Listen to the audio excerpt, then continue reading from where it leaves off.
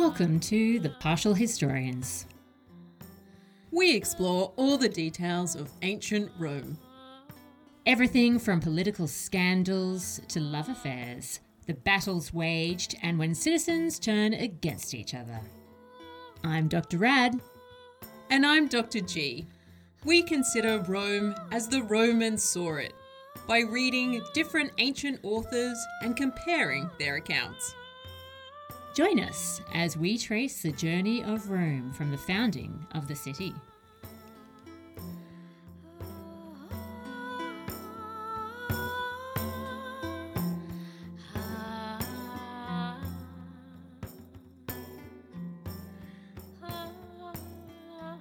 Welcome to a special episode of The Partial Historians. I am one of your hosts, Dr. Rad. And I am Dr. G. And this is a special episode because we are talking to someone extremely exciting, Dr. G. Dare I say, scintillating. I think you should say scintillating. Yeah. We are thrilled to welcome Dr. Emma Southon back to the show. Thank you so much for joining us. Thank you so much for having me back. I always feel extra special when I get invited back, like I didn't do something monstrous last time. Exactly. So Dr. Emma Southon, for those of you who haven't caught our previous episodes, is one of our favourite guests for three reasons. Number one, she likes RuPaul's Drag Race and therefore will understand my random references to it, unlike Dr. G. Number two, she likes women in history. And number three, she shares our outlook on the ancient Romans, which is that they are unintentionally hilarious and weird. Now, to be a bit more specific, Dr. Southon is a renowned smarty pants, and here's why. Aside from the obvious title before her name, she is the co-host of the history comedy podcast History is Sexy, along with our Kiwi cousin, Janina Mathewson. She's also the author of some of our favourite history books, including Agrippina, Empress, Exile, Hustler, Whore, a biography of the most extraordinary woman in the Roman world, and A Fatal Thing Happened on the Way to the Forum. However, we have already had the pleasure of talking to her about these books, and today we get to talk to her about another exciting volume that has just been released, A History of the Roman Empire in 21 Women, How Women Transformed the Empire. Yay! You make it sound so impressive. Well, I will say this, you don't like a short title. I don't like a short title, and you'd think I'd learn, but that people struggle to remember short titles. But yeah, I don't know, they end up being really long. In America, this book is called A Rome of One's Own, which is snappier. Ah, nice. I do like that as well. I saw that on Amazon and I was like, oh, that is sweet. I enjoy the pun. It's, yeah. I have friends who are much better at puns than I am, and they come up with these great puns, and then I'm like, right, well, that's my title. Thank you. Now, you cover a staggering array of women in this book, and I have to say up front, we're not going to talk about the regal period at all because, quite frankly, we can't talk about it anymore. We've talked about it so much. Yeah. The only thing I will say is, I think in a second edition, you're going to have to amend your chapter on Tanaquil, where you say that there are no popular histories that mention Tanaquil. Yes, that's true, because you have now finally written one. We both have. Yeah. But it is... I don't know, it was just so, like, I went through as many as I could find, like, all of the, like, books of, like, a history of the Roman Empire and, like, that I have kind of lying around in my house, and flick through the ones I could see, and they just skip right over her. I mean, they skip over the regnal period, like, a lot, like, the kings are just kind of coughed over fairly often, but still, I was like... This is such a good story. I know. Why would you not want to like go out of your way to include this? So yeah, so second edition, paperback edition will have a specific reference to expert partial historians. Yeah, thank you very much. So we feel okay now. We can calm down and talk about your book. Okay, the interview can happen. Deep breathing. Yeah, when I finally, because your book came out just before mine, like a couple of months, and when mine had already gone off, like, and I wasn't allowed to change it anymore. And I was like, no. I could have done this with this so much. And I have thoroughly enjoyed it, so everybody should buy it. Thank you. Well, we definitely felt that way about your book, and so we'd love to ask you some general questions to start off with about the style of your book. Yeah. So your last book was about murder in ancient Rome. Why did you decide to, change tack and go for a history of Rome using the lives of women as your next project? It's partly spite, because... So my other thing that I do during my days is I work in a bookshop, and you will have noticed, like, it's impossible not to have noticed at the moment that there is been, in the past 2 years-ish, like a really big spike in interest in Greek goddesses, like retellings of Greek myth, specifically like retellings of female stories in Greek myth, which is great for, ancient history in general, kind of, but also... As you will know, when you're a Roman historian, you think that Romans are the best. Because they are. Because they are. And it's constant, like, oh yeah, I mean, I guess the Greeks are fine, but Romans are better because they're funnier. So... I kind of, out of spite, wanted to be like, yeah, but Roman women exist too, and they're better because they're real, and they don't, like, turn into spiders, or like they're not goddesses, they're better, so that makes them better.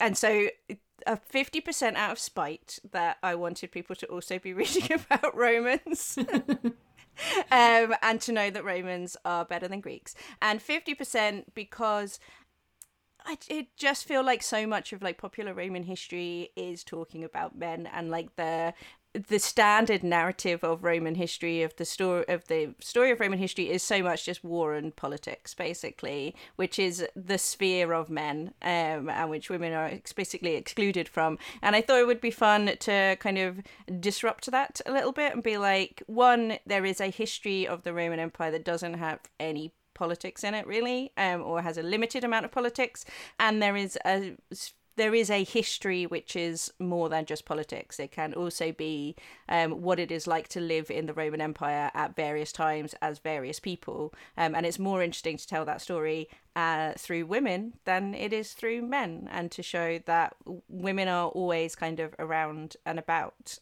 And I realised quite early on into writing it that as kind of a historian of my age, I am really only the second generation of historians writing about women in the ancient world. Like my supervisor for my PhD, who is still working, was like one of the first generation of people to do her PhD on women. And like people like Amy Riechlin and Suzanne Dixon, who are still around and wrote those first books about women in the Roman Empire, are like, they're still teaching.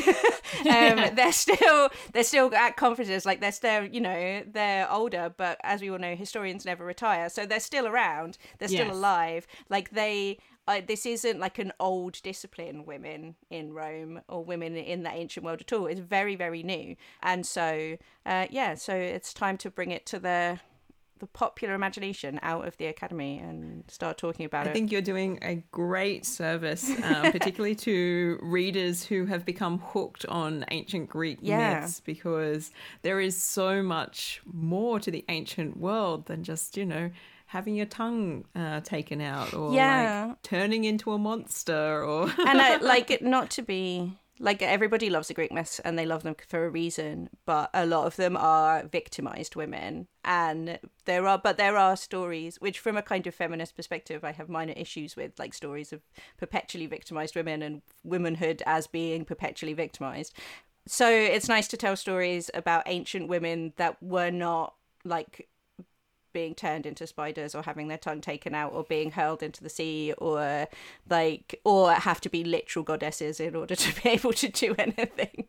Yeah, and as we can definitely testify, we realized once we started focusing on the early Republic that it had literally been years of episodes sometimes before we actually mentioned a woman. We suddenly realized when a woman would come up, as you say in your book, like a Vestal Virgin, and we're like, God, it's been like 5 years since we talked about women at all.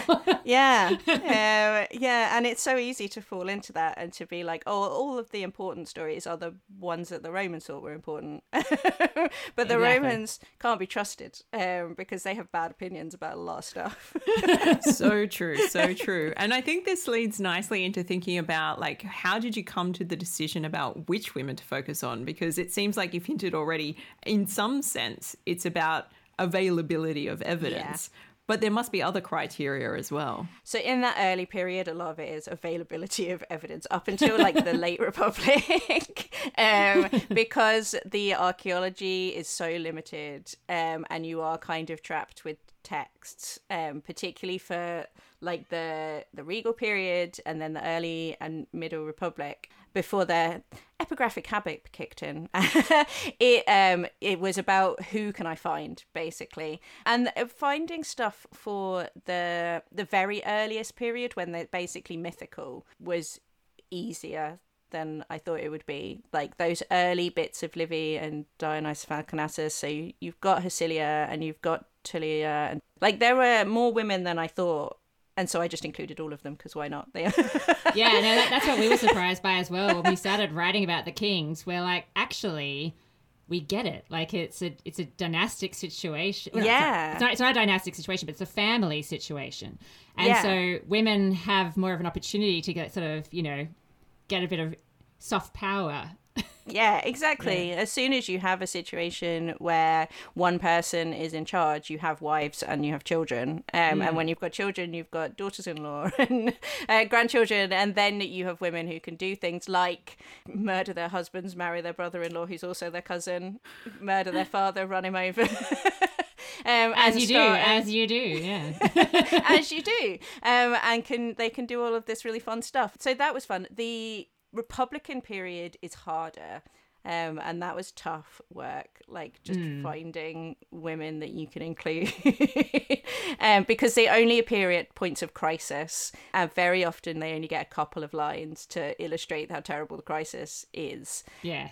But once you get into the Empire, like once things really start to kick off evidence-wise, so late Republic going into the Empire and then coming like the later Empire, there's so many women that it became a pit of like, what story do I want to tell and what women kind of will tell that story. So I always wanted it to be not the women who are already included in books. So if a woman already had a biography about her, I kind of was like, no. And that kind of easily cut out all the empresses, and I didn't want it to be a book about politics and to tell the story that we already know. So I didn't want it to have, Livia and Agrippina and all of the kind of big women that we already know about. I wanted it to be women that you've probably not really heard of, or that tell a story that is more about what it is like to live in the empire than to rule the empire. There are some exceptions just because I like the stories, like Julia Mesa and Julia Mamaea I include because I just think that Julia Mesa is so cool. Like most people wouldn't have heard of them, I don't think. Empresses or no. Yeah, they're not women that you have heard of very often. And I wanted people from around the empire, so I wanted to leave Rome at the point when the empire becomes imperial and talk about women from around. So that any time that it was a choice between a woman that was in Rome or a woman that was outside of Rome, I picked somebody who was somewhere else, basically, because I wanted the empire to feel expansive. And I basically kind of had a wee timeline almost and wanted it to be, so we've got someone from every century, we've got people from various different parts of the empire, we've got different types of evidence, so we've got epigraphic evidence, we have archaeological evidence, we have texts, different types of texts. And so if I had people that overlapped, I would cut them out. So I had at one point, there's a woman in Nero's court who is the keeper of his wardrobe, and then when Nero's overthrown, she goes to Egypt and blockades Alexandria in an attempt to basically force Rome to put Nero back on the throne before he kills himself, which is a cool story. But also, it's just the story of Rome, and two, it's a political story, and it's would be, so I chose instead for that period to tell the story of women living on the frontier in England and having birthday parties and writing letters to each other, which is a story that people don't know.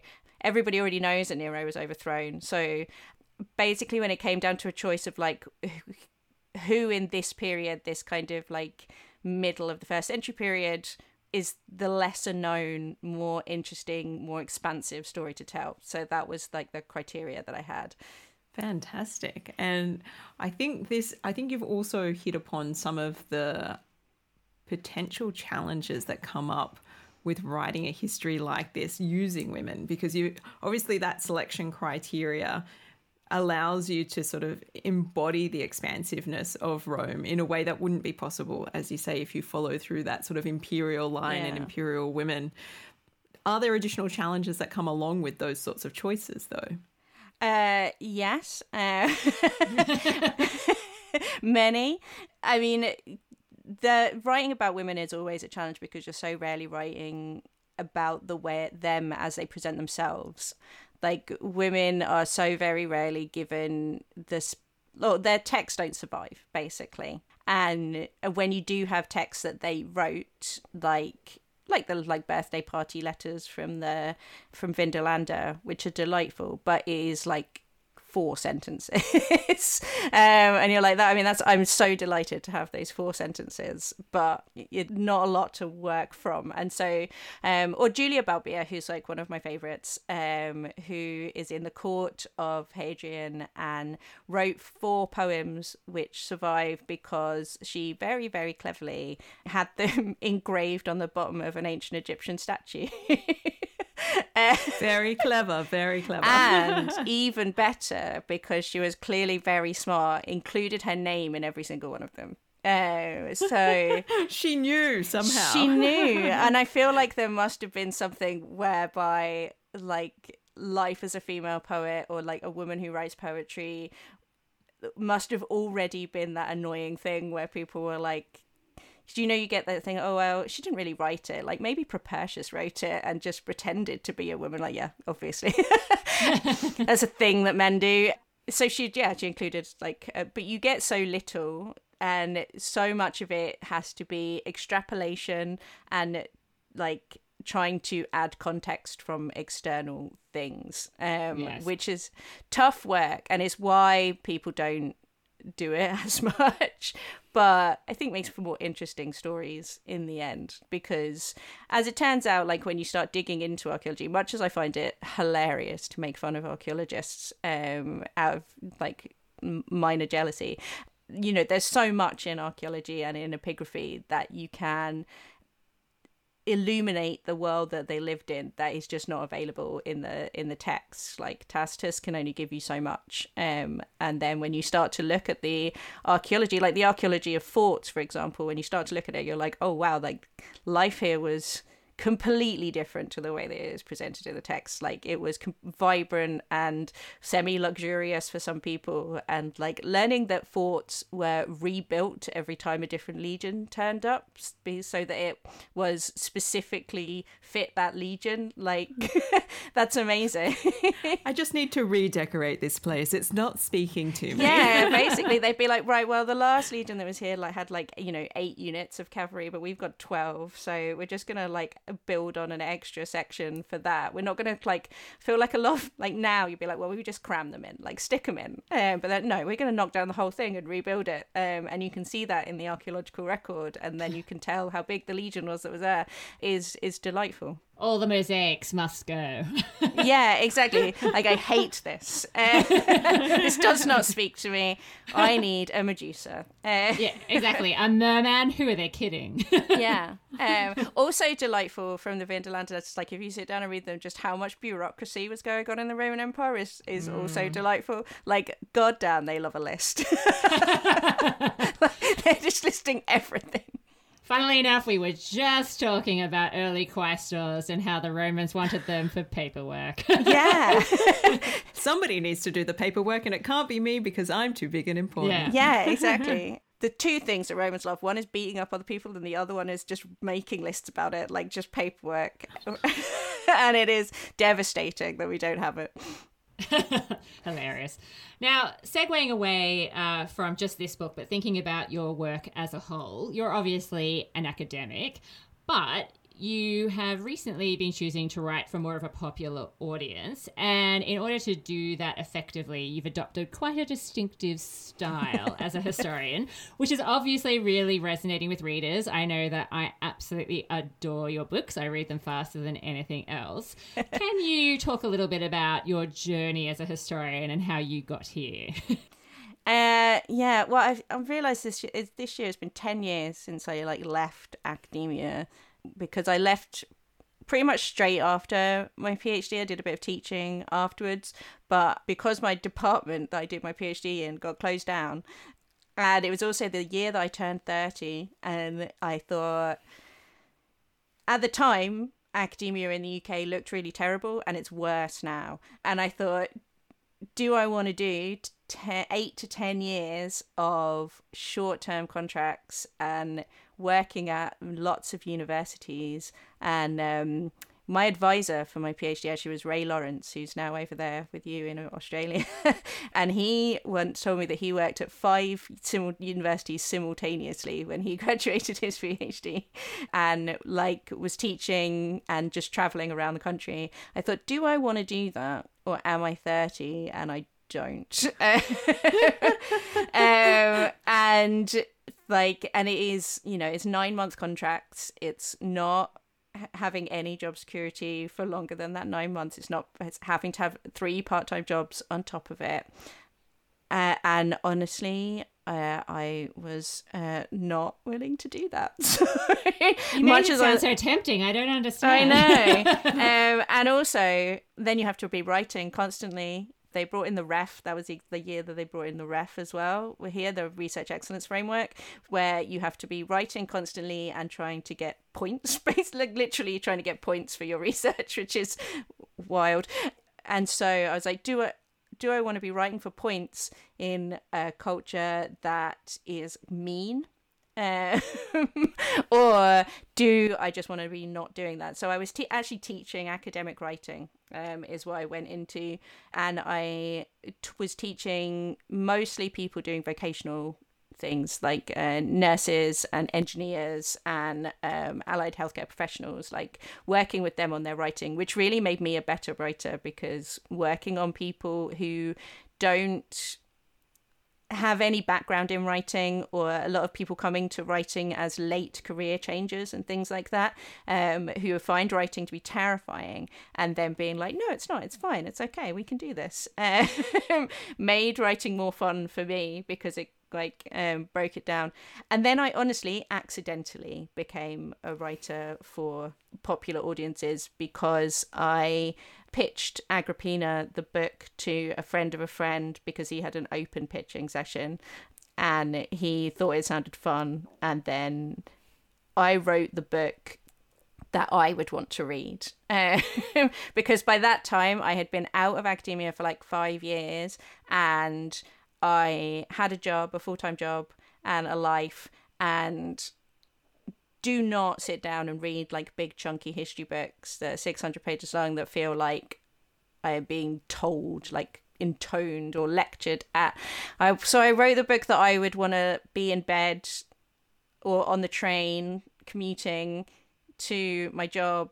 What's the book that I want to read? I want to read the book that tells me the story in the most entertaining way. And it helps that I find the Romans to be hilariously pompous and deluded about themselves, and to the disconnect between how the Romans see themselves and how they actually are is inherently very funny to me. And so basically my thing is, I love history, and I left because academic history sucks, not because I was fed up with like the process of academia. And the thing that I love about history is being what my friend calls a time detective. Like, you have the evidence and then you're like a little Poirot, like trying to put the evidence together to make it make sense in some way. And you come up with a little hypothesis, and then somebody else goes, oh, that's interesting. What if the hypothesis was this? And then you kind of have a wee chat about it. So I'm just being a time detective in a fun way now. Look, that sounds great. And I feel like that's a pretty good description of what Dr. Rad and I do as well. And it's like, we hold up our little magnifying glasses and we gaze very closely at things. We're like, you know what? Wouldn't it be exciting if this was what was happening based on what we've seen here? Yeah. And when people ask me, how did you get started in history? I always say, Nancy Drew. Yeah. I mean, it's basically, and I don't think that it's a coincidence that I also love mystery novels. Like, Absolutely. Are you saying there's a Venn diagram that could be a circle? I think so. Yeah, I think you would find, like, especially people who love like the historiography part of like the bit where you're like, oh, cool, like the story of Lucretia, there's like 5 different versions and they're told at different times, and when you put them all together you realize that they're actually like emphasizing different parts of it and they're telling a story that speaks to themselves. And and actually this is just a fairy story that tells us more about the writer than it does about the actual events. And a creepy fairy story. Yeah, well, as all fairy stories are. Like, have you read Grimm's story? That's true. Yeah. But yeah, I think that people who like that side and people who like Poirot books are there's a significant overlap. Absolutely.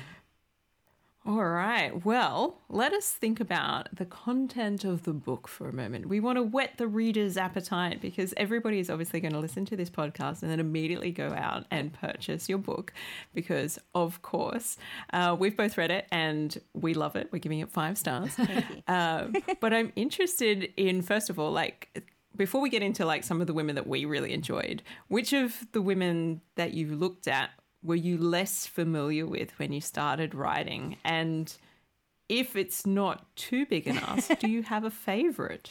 Quite a few of them kind of middle ones. So Turia, I had only kind of vaguely, I knew of the Laudatorio Turia, but never really read it. So she is the late Republican woman who is the subject of the biggest private inscription that we have from the Roman Empire, which is very cool. And Julia Felix, who is also my favourite, I think. I came across, so it was Sophie Hay, Dr. Sophie Hay, who works at Pompeii, who told me about her. And she also told Elodie Harper, who wrote the Wolf Den trilogy, about her. So she's in that trilogy as well. And Sophie Hay is doing God's work telling the world about Julia Felix and her space in Pompeii, like her complex that she runs. So those were probably the ones, like, anybody who came from archaeology, because my background is text, was somebody that I had a really good time delving into and learning about completely, and being like, oh wow, you can look at all these women all over the place living their lives, being brilliant. Look at them go. Yeah. Well, I have to agree that I had heard of, obviously, quite a few of the women that you've mentioned before.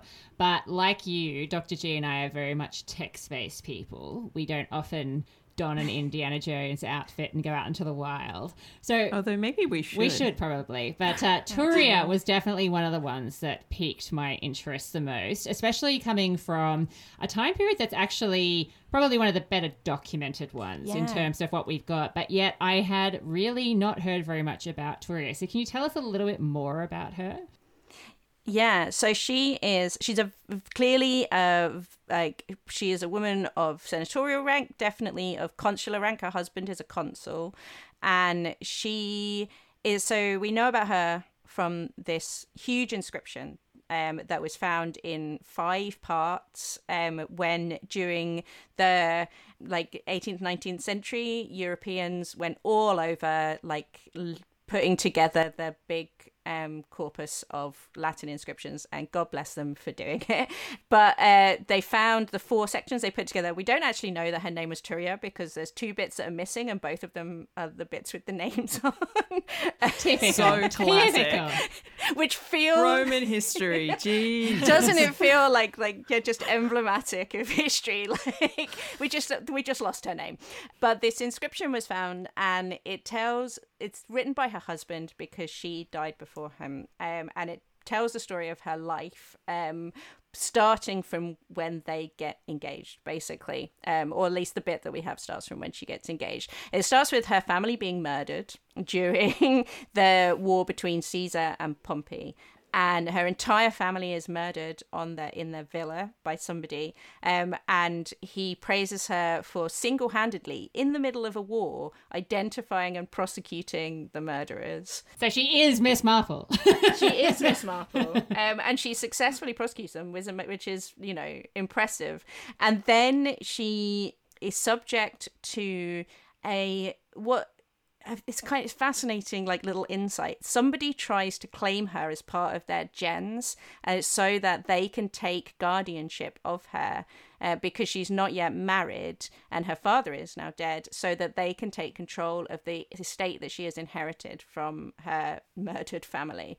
And she has to go to court and prove, basically, that she is not part of this gens, that she is part of a different gen, therefore these people have no claim over her, which is a fascinating thing that must have happened all the time, but it's not in any text because obviously that's not interesting. But basically her husband says she just made it so much trouble for them, and she just kept fighting it so much that they gave up and went off to find an easier target. Amazing. And he is not there to protect her during this time, and they're not yet married because he has sided with Pompey. And is off fighting with Pompey. And then when Pompey dies, and the war is over, she both sends him money and sends him resources and sends him enslaved people to help him out, lest he ever suffer a moment's discomfort. And also personally talks to Caesar to get him pardoned, basically, so that he can come back to Rome. So she manages to rescue him from his bad decision of picking Pompey. He comes back to Rome and immediately joins the wrong side again, and is on the side of the killers of Julius Caesar. So I don't know if she's picked a winner, really. No, I mean, it's really her patience that's the amazing thing. Yeah.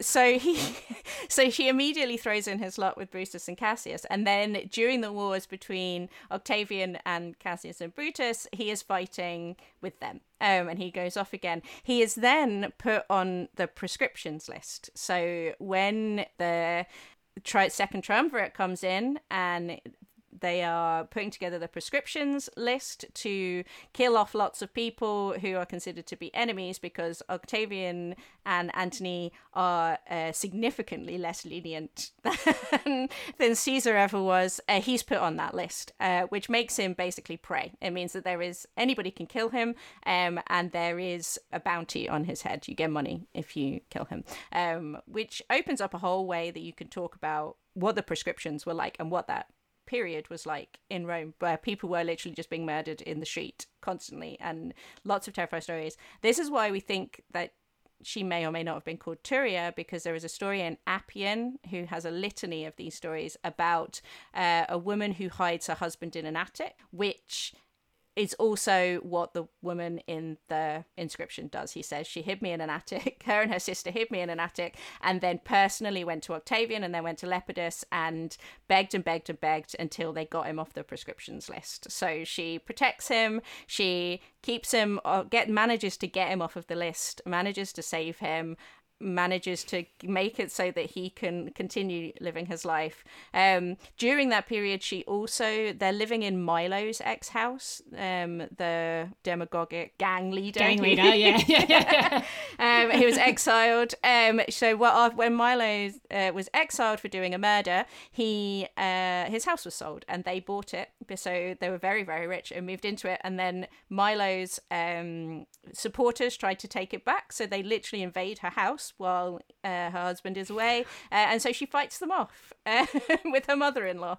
So she's extremely great during all of this period. She saves him multiple times. She protects him from his series of bad decisions. And she's also obviously very, they have optimate sympathies. Like in every situation, they are against the populares. So, and they also talk a lot about mixing their property as a romantic act, which is really fascinating because the story of marriage and women's rights always says that, elite women stopped doing manus marriage and stopped mixing property, and that is how they got more power.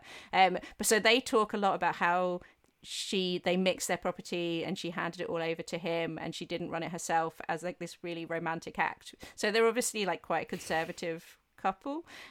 And then when things settle down, he continues to tell her story. So you also get this story not only of this woman who is like very politically engaged and politically active, but they can't have children. It turns out that they try for years and years, and this is a bit where you're like, oh wow, you're really telling the world everything about your wife. But he says really like airing it for everyone to read. Just putting it on a like 2 meter high thing. So she's like, she tries everything to have children, and but she can't, and so she comes to him and says, obviously the point of marriage is to have children, and I can't give them to you. And so what I'm going to do, my plan is, I propose that we'll get divorced, and I'll find you a fertile wife, so that you can have heirs, you can have children and continue your family name, and I'll stick around and we'll keep our property mixed, so we'll still be like kind of married in a way, but you will be able to have children, and then I'll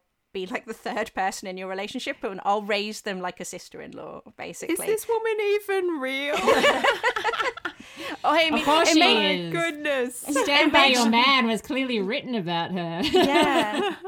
They do, and it's super sweet because they do really seem to love each other. Like the way he writes about her at the end of like, she like, I don't know how I'm going to live without her. Like my life is never going to know happiness again. I'm like so heartbroken. Everything is, I should have died first. This isn't fair. Like she was so good and I am so rubbish. He's right about that. He should have died a number of times before she did. I mean, if it hadn't been for her, he would have died several times. Exactly. Yeah.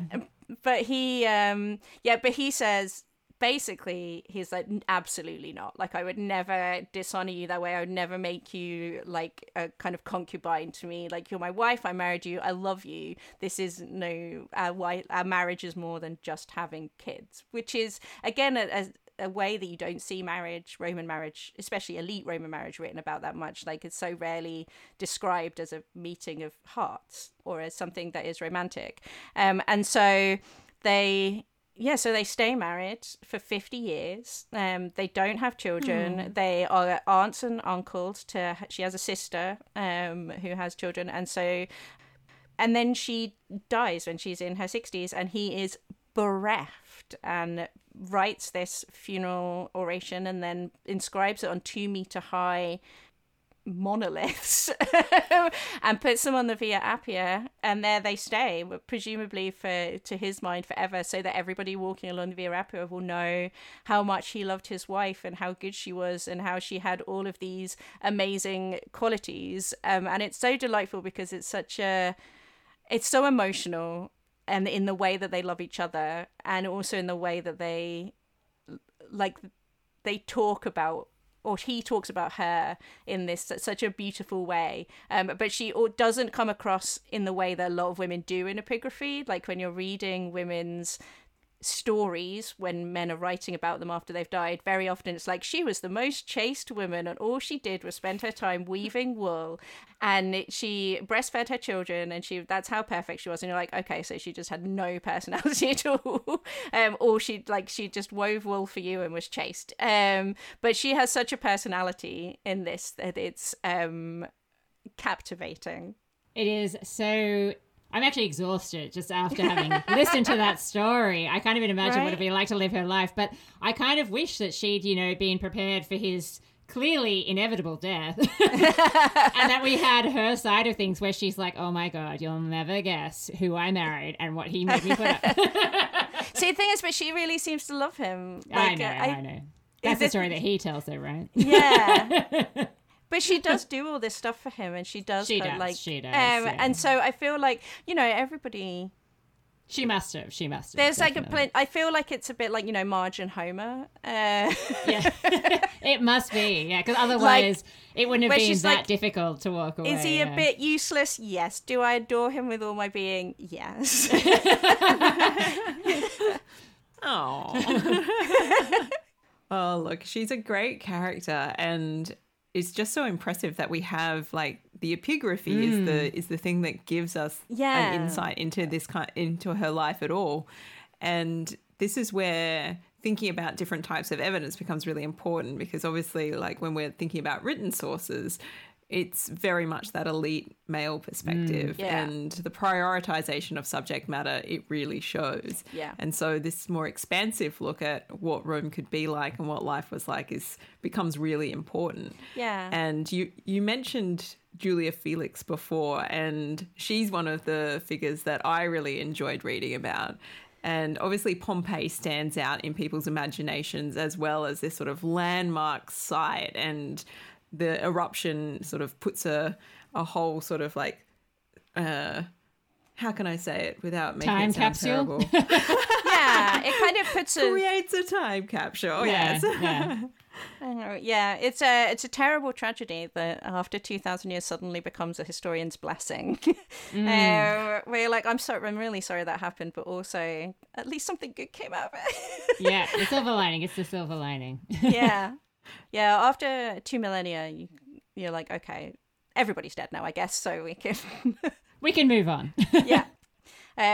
So I mean, Pompeii is amazing, but Julia Felix's complex is one of the most amazing things. I think the things that people think of when they think of Pompeii are the theater, and then also the big houses, the villas, which are the story of Rome that we kind of know, the big impressive houses.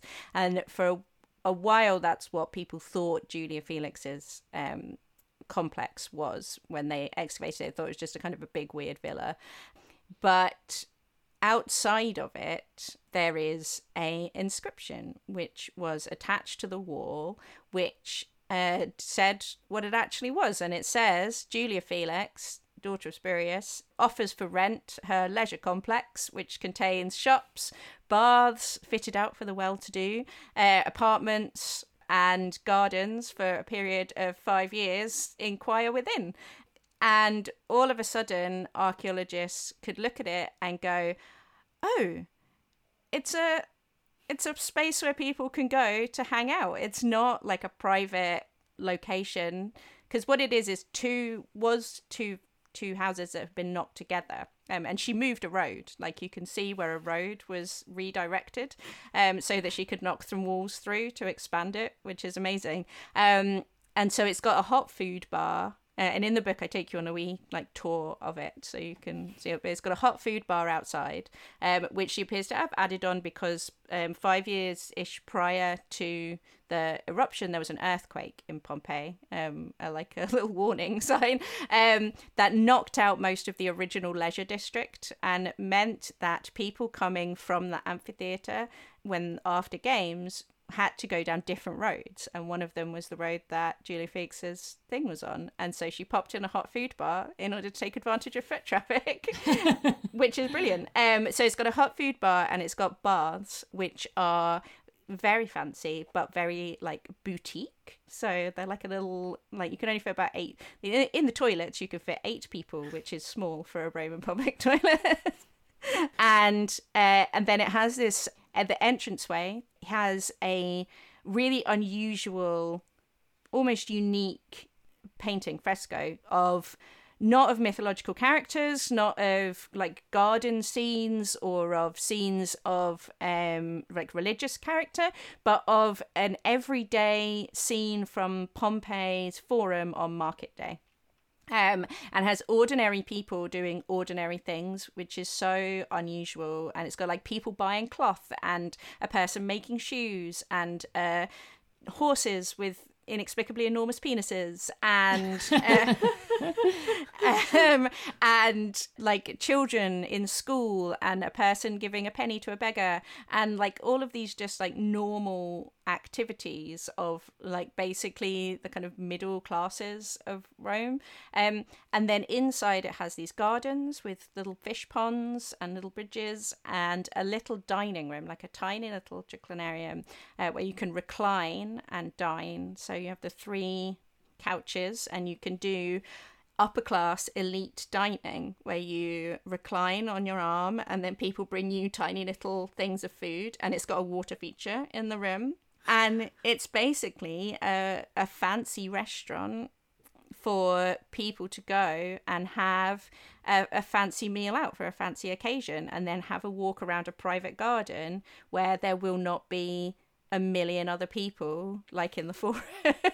Like, I kind of love this, where it's like, I can't afford my own villa, but what I can afford is I can afford to rent this fancy dining room and we'll have the elite experience without having to have like a spa day with a lovely meal at the end. Exactly. Or, you know, and it's like, I always imagine it as the kind of thing that you would do for like a special occasion. So like for my birthday, I go to, you know, a Michelin-starred restaurant for one meal, and it's like a big splash out thing where I spend lots of money but I get like this experience. Or going for a spa day where you do not normally have the leisure time to spend an entire day having like just basking in steam, but for that one day you can. And that's basically what it seems that Julia Felix's complex is. It is a space where people can go and have the experience of luxury, of time, of being served, of quiet and privacy, which is something that is so rare in an urban environment, and they can splash out for it and they can pay for it because it is not something like people like Cicero and the rich guys, or like the Villa of the Silver Wedding or whatever. They can have that all day every day because privacy and silence and quiet and lush greenery are things that are only available to those who can afford it. But apparently there was a market for people to buy that for one day or buy that for one evening, and to experience it as a luxury, and that kind of middle class of Rome, of the Roman Empire, is so invisible. And it's so nice to know that happened, and that there were people who would, you know, come in for a birthday or for an anniversary or for a special little treat and recline and be fed figs instead of having porridge on the street like they normally do. Because you want to eat porridge when you're on the move, of course. Yeah, exactly. Sometimes you're running through the street, you get a big bowl of stew and a bit of wine on a quick go, but sometimes you want to sit down and take your time. She is fascinating because the very fact that she's obviously involved in business, and her name as well, Julia Felix, it obviously hints at someone who truly is a self-made person, and obviously does not come from the elite herself. Yeah, and it's like, it says she's a daughter of Spurius, so people have suggested that maybe she's illegitimate or she doesn't know who her father is, but she is a citizen, and she, doesn't mention her husband. And then she has, like, in the back rooms, there's her space where she lives, through a door that is a tiny little like villa with an office, and where she does her work, and the office walls are covered in paintings of food and money. My favorite things. Yeah, which for someone who is apparently making her money serving food, I think is great. Just really embracing everything about how far she's come and how she's made it. Yeah, I kind of exactly. like that. And then she's got to this point, apparently, in 79, where she's like, okay, I'm ready to let someone else run this. And I'm going to rent it out. And, I'm still the owner, but I'll making my money from rents. And I'm going to go and maybe she's going to go and live a life of luxury somewhere. Or maybe she's got a new business that she wants to start. But she's like, at that point, she's ready to let somebody else do the day to day. I think that's really cool. It's like it gives you such an insight into Pompeii and how Roman life is actually working. And I imagine this is not the only place where this kind of thing is happening at all. Yeah, it's just the only one we can definitely identify, because it is the only one that has a sign. Very clear signage, very handy. Yeah. Put more signs on things, people. Come on, guys, for history. Yeah, ideally, just really inscribe them in stone, because inscribing stuff in stone is the way to make sure that things last. Well, keep that in mind. Yeah. I want to turn your mind now to like a really later period and sort of getting towards the edges of the Roman world in a different way. And the figure of Zenobia, who is a figure that maybe people have heard of, but maybe don't know much of the story about. But she's also a very intriguing figure in her own right. She is, and she's quite... not controversial, but like the interpretation of her is quite contentious, I think. So Zenobia is a woman who is known as a Syrian kind of invader, I think is probably the way that she is often described. If you know any kind of Syrian history, she is a symbol of Syrian identity to a lot of people, and she used to be on Syrian banknotes. And the way that she is often described is as a woman who ran an empire in Syria that is somehow outside of the Roman Empire. And the way that I interpret her is as a woman who did the exact same thing as like every general in the 3rd century did, which is declare herself an Augustus, and attempted to take over the Roman Empire. Because she, to me, is a Roman woman within the Roman Empire who uses an army to attempt to rule the Roman Empire, which makes her more interesting. So she is the wife of a guy called Adanthius, who is a kind of weird liminal figure on the edge of the empire during the 3rd century. So the period when the empire is fragmented and there's about 50 people who claim to be emperor in a 30-year period. And it's kind of militarily and politically chaotic, whereby no emperors don't really seem to last more than 20 minutes. Almost all of them die of being murdered, except for one guy who's hit by lightning. And nobody has the kind of combined military power and personal power to be able to get more than 2 legions to follow them. And at the time, like basically a lot of keeping the borders happy, keeping them secure is outsourced to people who are big men in their area. And he is one of those guys on the border in Syria with the Persian Empire, the Parthian Empire. And the Parthian Empire at the time is on the rise, and is encroaching on Armenia, as it always is. But and this is after Rome is go right the way down into Mesopotamia. So Roman power goes all the way down into Iraq and Iran at this time. And so they are charged with basically keeping Mesopotamia as a province, and Syria. And he is described in a way that is either means that he is a kind of co-emperor, or it's just a kind of honorary title, and you can argue about it for the rest of your life, but there's no real answer to it. But he is running Roman legions, and he is a power down there, and he's given consular power, and he's very important. And they have a son together, and then he is murdered by one of his men because he allegedly he takes away this guy's horse, and this guy's so furious about it that he murders him. That's it. That's the last straw. You cannot have my horse. Exactly. And so, but what Zenobia does, which is kind of un-Roman but makes sense, is she goes, okay, well, so he had all of these titles and names, and and so now my son has all of those titles and names. And so she just kind of gives her son, who is like 8, all of the titles that her husband had, and then starts ruling as his regent. And so she just takes over the role that her husband had, running the armies, being the face of power in the whole region of Syria and Mesopotamia.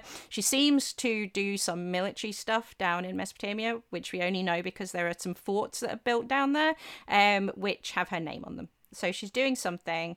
And then at a certain point, she turns around, declares herself Augusta, declares her son to be Augustus, and invades Egypt.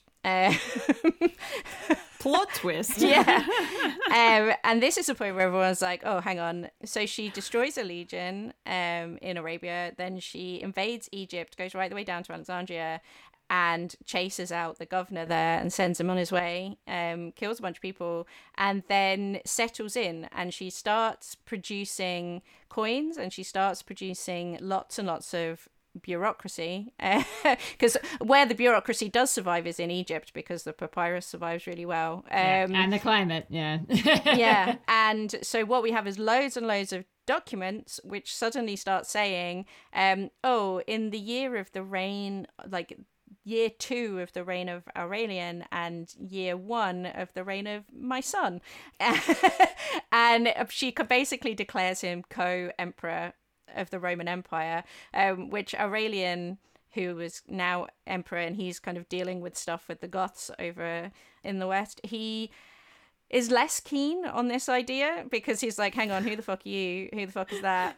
Also, what are you doing in the breadbasket of Rome? Or Get can out. you please? Get out now. You are stressing me out in the breadbasket of Rome. Exactly. And so he pivots very hard away and kind of abandons the situation with the Goths and comes charging into Egypt and fights her. As it turns out, she picked the wrong person to declare herself co-emperor with, because if it had been one of the rubbish ones, like a Claudius Gothicus or something, he probably would have left it.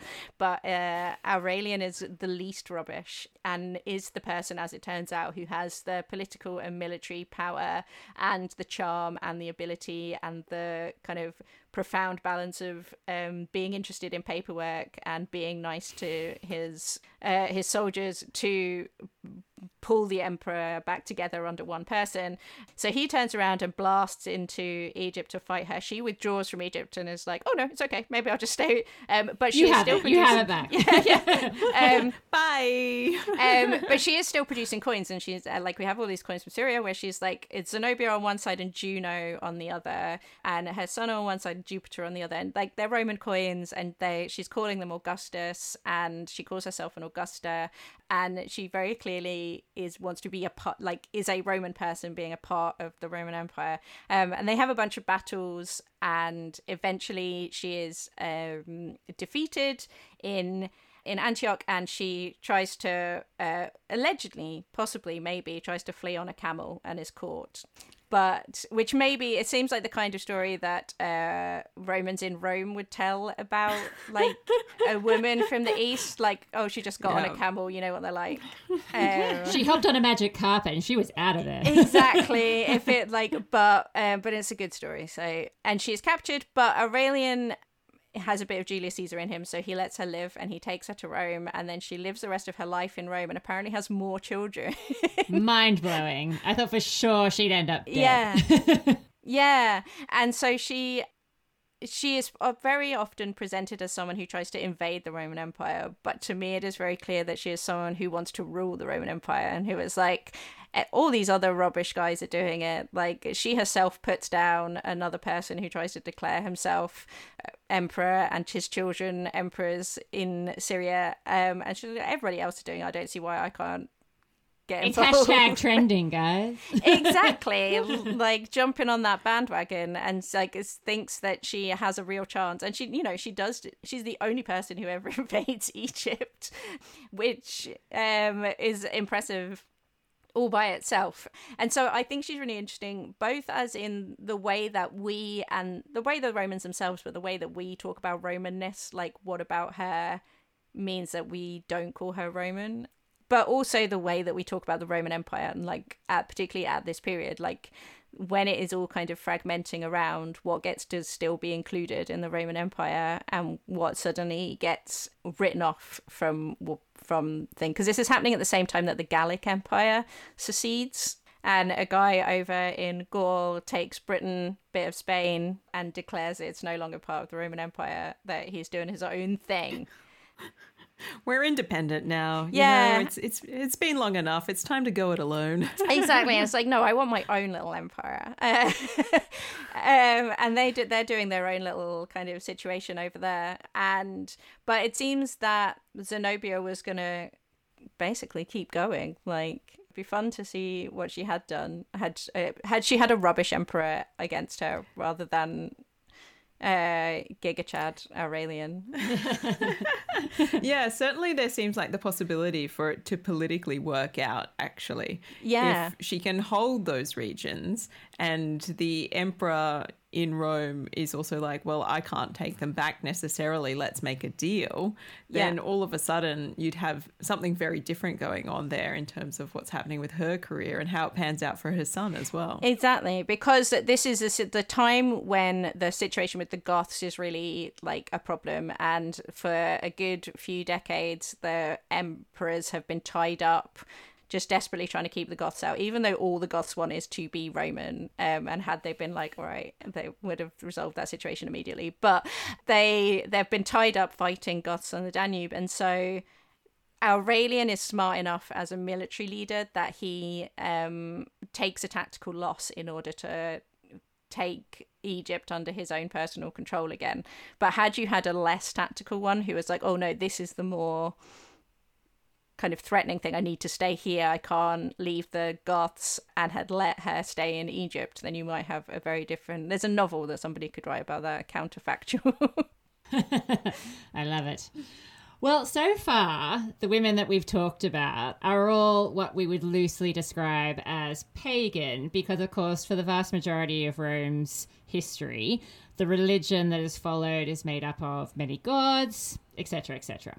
However, right at the end, bit of a plot twist, we have Christianity becoming a major religion, if not the religion of the Roman Empire. And that leads us to the final woman that we thought we'd quickly discuss, who is Melania the Elder. Yeah, who is on this kind of cusp. She lives in a world where Christianity wasn't legal, then it was. And she kind of exemplifies this time when Roman elite women could be Christian out loud kind of for the first time, but is a woman who does not want to leave behind the benefits of a life as a Roman. So she is one of the first women who can call herself a Roman Christian, basically. So most of the women before that, you have to, or most Christians really, before Constantine, you have to choose whether you are a Roman or a Christian. And a lot of, the line that is in all of the trial transcripts and lives that we have for Christian martyrs is that they say, no, I am a Christian, Christianus sum or Christianusum, rather than Romanusum. And you cannot be both. And that is why they are persecuted, because they won't sacrifice to the emperor, because they're considered to be undermining. And eventually they're Constantine caves and is like, fine, all we've managed to do here is make you stronger. And so she is one of the first people who can say, I'm a Roman Christian, and she can exist in the Roman world as an elite woman who owns huge amounts of land. She actually descends from Mark Antony's family line, and she owns, as part of her family, enormous swathes of Europe and is taking income from that. And she grows up in Spain, and then she moves with her son to Rome after she is widowed. And this being the ancient world, she's 23 and she's widowed. She's already lost 2 children, and she goes to Rome, where she sets him up as the urban prefect, and then spends 10 years living in Rome, preparing her son to be the urban prefect. And what you have to do is do the games, the big games of the year, and you have to save up for a decade to do that. So they declare who the urban prefect is going to be 10 years in advance, so that they have time to save up to throw like the games. Olympics. Yeah, exactly. So you have time to prepare. And so she does that. She spends 10 years living in Rome, and then her son comes of age. She becomes the urban prefect. She does the games, and then she immediately leaves Rome, sells all of her personal possessions, and then takes a huge amount of money and goes to Egypt, because the monastic, I was going to say trend, but monastic life is kicking off in Egypt at this time. This is a 4th century, kind of mid-late 4th century, and she goes off to Egypt to go and visit all of the desert mothers and fathers and ingratiates herself in life in Christian Egypt. And she goes around all of these people and talks to them. And like, these are people who have walled themselves up into their tombs so that they can live there. And people who are like, it's a great period of Christian history and of history in the Roman Empire where people were doing deeply odd, like, exercises of stamina and endurance and of deprivation. Like Simon Stylites is standing on a pole, and people come and see him, and the more people that come and see him, the higher his pole gets. But that's what he does. He just stands on a pole all day, every day. And people are going off into the desert and not masturbating and crying about it a lot. And there's some great stories about like men like thinking about killing themselves because they're just constantly tormented by visions of women and young boys, and they what a life yeah. But they're not allowed to touch it. And women walling themselves into tombs, or like, you know, these really intense aesthetic practices. And she goes around and visits them all, and then kind of decides that that's not the life for her, because what she enjoys is the life of a patroness. And so she goes to Jerusalem and starts a nunnery. And with her friend, she opens they open a kind of nunnery and monastery next to each other where women can come and live monastic lives. And she dedicates herself to a life of very performative aestheticism, whereby she sort of refuses to wash and then berates people who do. But she has a huge amount of money, which she continues to get because her son is now running all of her estates, the family estates, and he is sending her money. So she is still benefiting from all of the estates that she previously had, and she is pouring all of that money into building up Jerusalem as a Christian space, and planting Christianity all over Jerusalem, and kind of tamping down the Judaism, because they after Helena, they really want Jerusalem to be the home of Christianity and to shove out the Jews. And she is popular enough there, and doing a good enough job, that they give her a bit of the True Cross. Score. Oh, nice. Yeah. Sweet. This sounds very much like a case of her being able to have her cake and eat it too. Oh, yeah. It's very much a case of a woman who chooses to present as poor while not ever being actually poor. So they give her a bit of the True Cross, and then she goes back to visit her family in Rome, one of whom is a quite famous bishop in Italy, where she does a lot of marching around triumphantly, basically, but in the most poor. So her family like go on a visit, and they all turn up in like golden carriages wearing purple and red and whatever, and she turns up riding a donkey dressed in rags, holding a bit of the True Cross. Ah, nice work. Doesn't get more pious than that, just like exactly. Jesus before her. And you just feel like rolling your eyes so hard, like like pretending to be poor is so silly. But anyway, she gives this bit of True Cross away, and then she gets into a bunch of fights with St. Jerome, who she hates, and he hates her, which is fair because he's awful. And she is possibly in Rome just before the sack of Rome in 410, or she has left. But she inspires her daughter, Melania the Younger, who is potentially the more famous, to also become an aesthetic woman. And her husband decide that they're going to sell all of their land, free all of their enslaved people, give away everything, and become genuinely poor, which Melania the Elder and her son are appalled by, and they write to the emperor. You've taken it too far. Yeah, exactly. No. The thing is, we pretend to be poor, like we're not actually poor. We get to turn it on and off. It's like a switch. Exactly. Like if I need to have a nice bed, then I need the nice bed. Like we don't like, and I would need to use this money to buy influence and power. Like I don't. It's not. Yeah. How else will people take me seriously? Yeah, I need to be purchasing it. otherwise, because what you have at this time, like Jerome's Paula starts her own monastery as well in Jerusalem, and she is very famous for basically giving over her daughters to Jerome, who he then proceeds to starve to death. But she starts her own monastery, and there they have a very specific hierarchy depending on how much money you bring into the monastery with you. So if you, and what your social status is outside of the monastery, there is a hierarchy within the monastery. And so the trappings of the world outside do not leave you when you go and become a nun. You can absolutely go and become a nun and still be a rich nun, or still be treated as rich, and even if you're pretending that you're not. But Melania the Younger is like, no, I'm going to give it all away. That's what Jesus said. And they genuinely try to get the emperor to stop her, but they can't. So she sells off everything, frees 8,000 people, and then goes off to live a genuinely aesthetic life, much to the horror of the rest of her family. And then Rome is sacked and everything changes. But she's so fascinating at this point at which Christianity has become legal, and so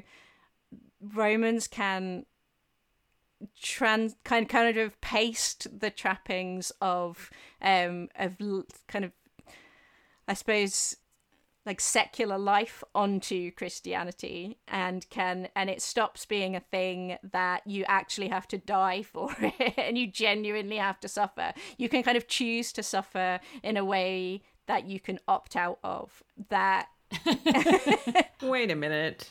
Performative Christianity? I know, right?